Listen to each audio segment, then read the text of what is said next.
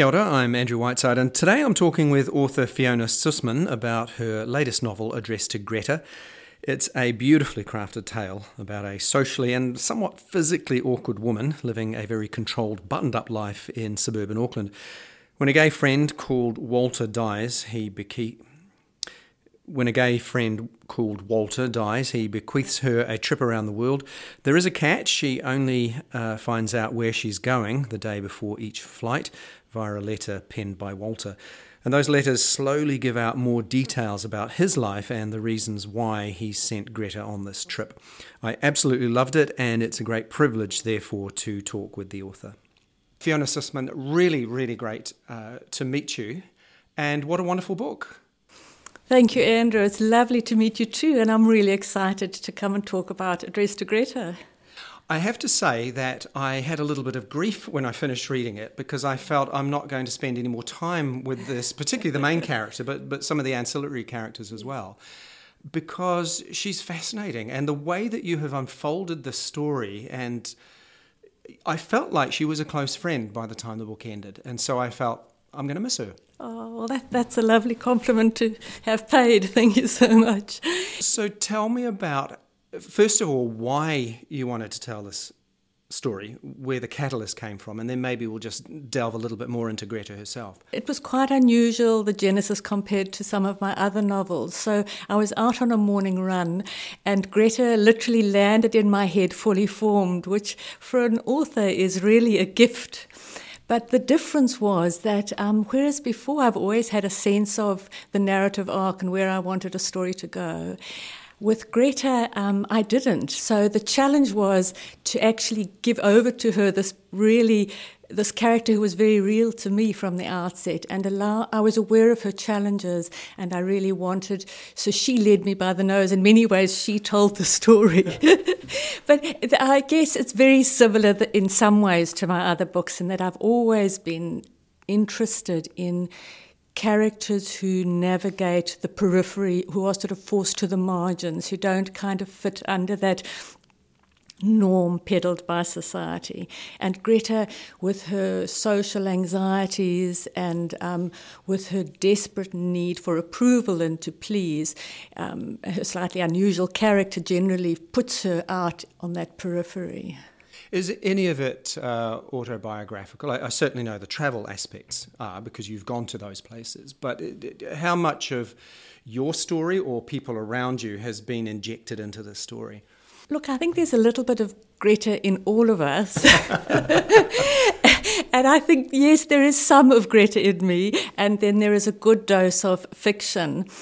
I sort of had to chuckle because very early on in the manuscript, in the piece, I showed the manuscript to a fellow writer, and there's one incident where Greta's mother and the hardware store assistant try to get Greta together with the hardware store assistant's 16-year-old son, and he arrives and asks Greta if she'd like to go with him to Greece. And Greta's horrified. She's never met this fellow before, and she thinks he's asking her to travel across the world with him, when really he's asking her to go up the road to see the musical Grease. And the person looking at the manuscript said, that's really just not credible. And I didn't have the heart to tell her that actually that was one of the absolutely true pieces I had inserted in the book. So truth is definitely stranger than fiction. But yes, look, there is some of me, but as I say, I think with all my characters, they're cobbled together, and sometimes what you bring to the story is more an emotion that you feel, that you then, you're slipping into that character's skin, and if you have an empathy for them and how they would feel with grief, then you sort of transpose your grief into their situation or their happiness or whatever. I know as I was reading it, I had mixed emotions about her. She annoyed me initially. Yes. I was thinking how silly, but then kind of thought, well, I've had elements in my life that I can relate to with that. And over time, I got to know her better. And so I think that's the secret, I suppose, in life, isn't it?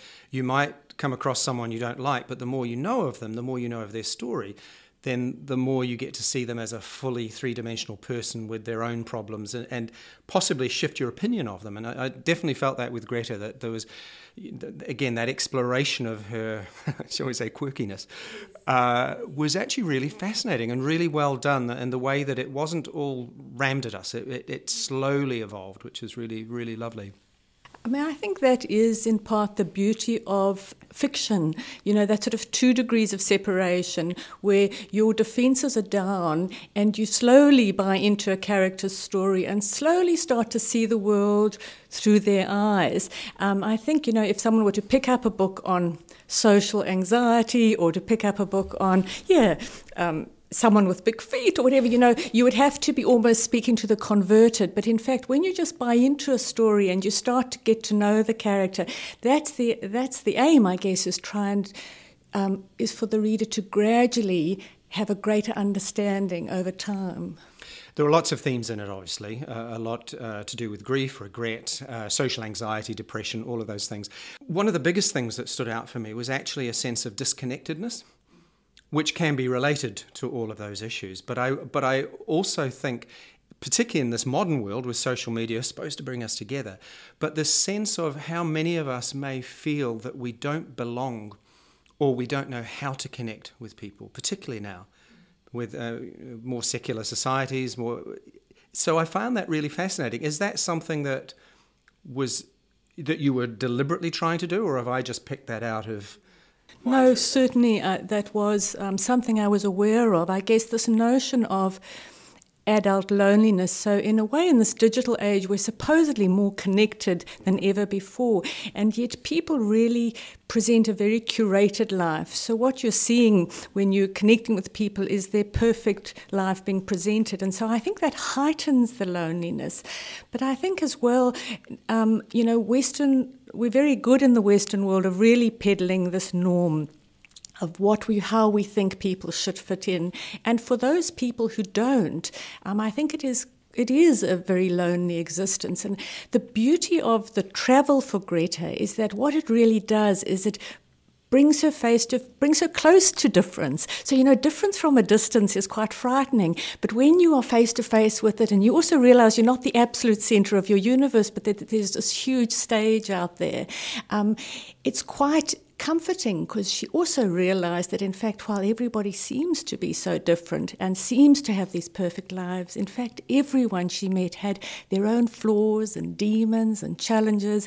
And that's in some ways the beauty of travel or reading, armchair travel. It sort of enhances your empathy and understanding of others. She could also, though, explore who she was, yes, away from everyone she knew that were, in her mind, forcing her to conform, I suppose. Absolutely. So it's the anonymity of travel, which is wonderful. So, she discovers people are so much more almost authentic and open about themselves, partly because there's that idea of, I'm never going to see you again, so I don't really mind if you see me as I am. But yes, I think Walter's gift to her is really that forcing her to break free of all the cues and the expectations and the fears that exist in her very controlled life. So she really has to be released from that. She has to be in a different place physically as well as emotionally. I knew we were going to talk about travel, but I don't want to talk about where she goes, because one of the wonderful things for me about the book was the not knowing until she finds out. So the story unfolded in a really lovely way. And there was also an extra tension there, because while her anxiety was rising, so was mine. It was like, where is she going to go? And what could there be a danger there? And so it was nice to have that unfold. So I thought we won't give any spoilers. Great. But obviously where she did go was based on travels that you have been on. And so I guess my question around this is, how did those travels impact and potentially change you when you went on those journeys? Andrew, I grew up in a home, I grew up in apartheid South Africa for one. I also had a father and mother. My dad was Scottish, my mum Italian, and they had a real belief in education outside the classroom. And so for them, they very much they were so opposed to apartheid, but they also wanted us to witness how worlds and lives existed outside of our very, controlled bubble. And so each of my travel experiences impacted in sort of broadening my horizons, and without again being too specific, because I don't want it to be a spoiler, I think each of those destinations changed me in a way that in some ways they also changed Greta, just in terms of the confidence and the knowledge that it gave me. So I'm not quite sure, without being specific, it's quite hard to, without mentioning the countries and the actual events. Well, I guess, you mentioned growing up in South Africa, so that was a very controlled society based on massive prejudice. And so I guess escaping that from travel, you mentioned already that it gave you and your brother a really burning sense of civil justice, absolutely, and human rights. And so to be able to escape that and to see these other places in various locations around the world must have been quite something. Absolutely, and I think each of the countries has its own sort of story to tell. And so Walter, when he has planned this trip so meticulously for Greta, has that in mind. In some ways, he could have sent her anywhere as long as it was far away from her the familiar constraints of her regular life. But in other ways, there are quite specific benefits from each country that aid to her self-discovery. And the history of each country as well and what it offers Greta. It's hard to talk in vagaries without saying, I want to tell you what the countries are. But yes, just... Well, that'll be a nice surprise for people when they read it. Yes. Because it was one of... I mean, there are many strengths to the book, but to me it took it into an element that was different because it added a bit of danger and the unexpected, and literally I was going along with her into the unknown. And because I'd formed this relationship with her by being in her head and seeing the troubles that she had, I felt I was definitely on that journey with her, which is really, really special. That's really was the intent of me taking the reader's hand, and for us, as opposed to kind of standing on a beach looking at waves breaking, I wanted you to be there on the wave with me breaking, and that's the same with Greta. I wanted Walter's gift to her is this meticulously planned trip, all expenses paid, but the catch is that the destinations will remain a mystery and that also the period of time is of indeterminate length. And so really that gift embraces uncertainty at its heart. And so for Greta to give over to it, she has to be very prepared to live in the moment. She can't predict, she can't plan, she can't reflect. She has to just, in fact, almost like a child does, just live today for today. And that is really part of the gateway to her self-discovery. And for someone who is as controlled and socially anxious as her, it's just huge. That's a major. I felt it. I think most of us have something in our lives. Mine's not to that extent, but I kind of thought, I get you, girl. I prefer to be, wrapped up with a book and in a rug watching TV or doing whatever, rather than, And she has that temptation periodically to just revert back to, because there is the potential for an out. She can just call a stop to this at any moment she wants. But as she gets further and further into it, she, of course, is starting to undergo change, and she realizes that, in fact, it's so much worse to come back to that when she's already made the first steps away from it. There was one more thing about friendship that I was quite interested in, and it was, again, my interpretation is that there were times when she doubted that people actually were her friends. Even with Walter, I think, she had this moment. And I do wonder, I can think of a couple of people who I know who've passed away, and I wondered, did I mean as much to them as they did to me? So I think, again, it's one of these almost very human, universal themes. Was that a part of your conscious writing? Well, no, I think partly because Greta is already such a self-aware person, so she's continually analysing and reflecting, and some of us are very more like that and more trapped inside our heads than others. But because she is so self-conscious and because she is so afraid of disappointing, her senses are out there always trying to be aware. And what she does discover is that, in fact, she doesn't absolutely know Walter, as none of us absolutely know anybody else. And that's, for her, initially quite a shock. But in fact, the beauty of the journey is that she gets to know some of the Walter that he couldn't really share with her in life, but that he wanted her nevertheless to know. And so his way of doing that is also by, orchestrating this trip for her. He is actually also, in a way, telling her things he couldn't necessarily say straight off. Yeah.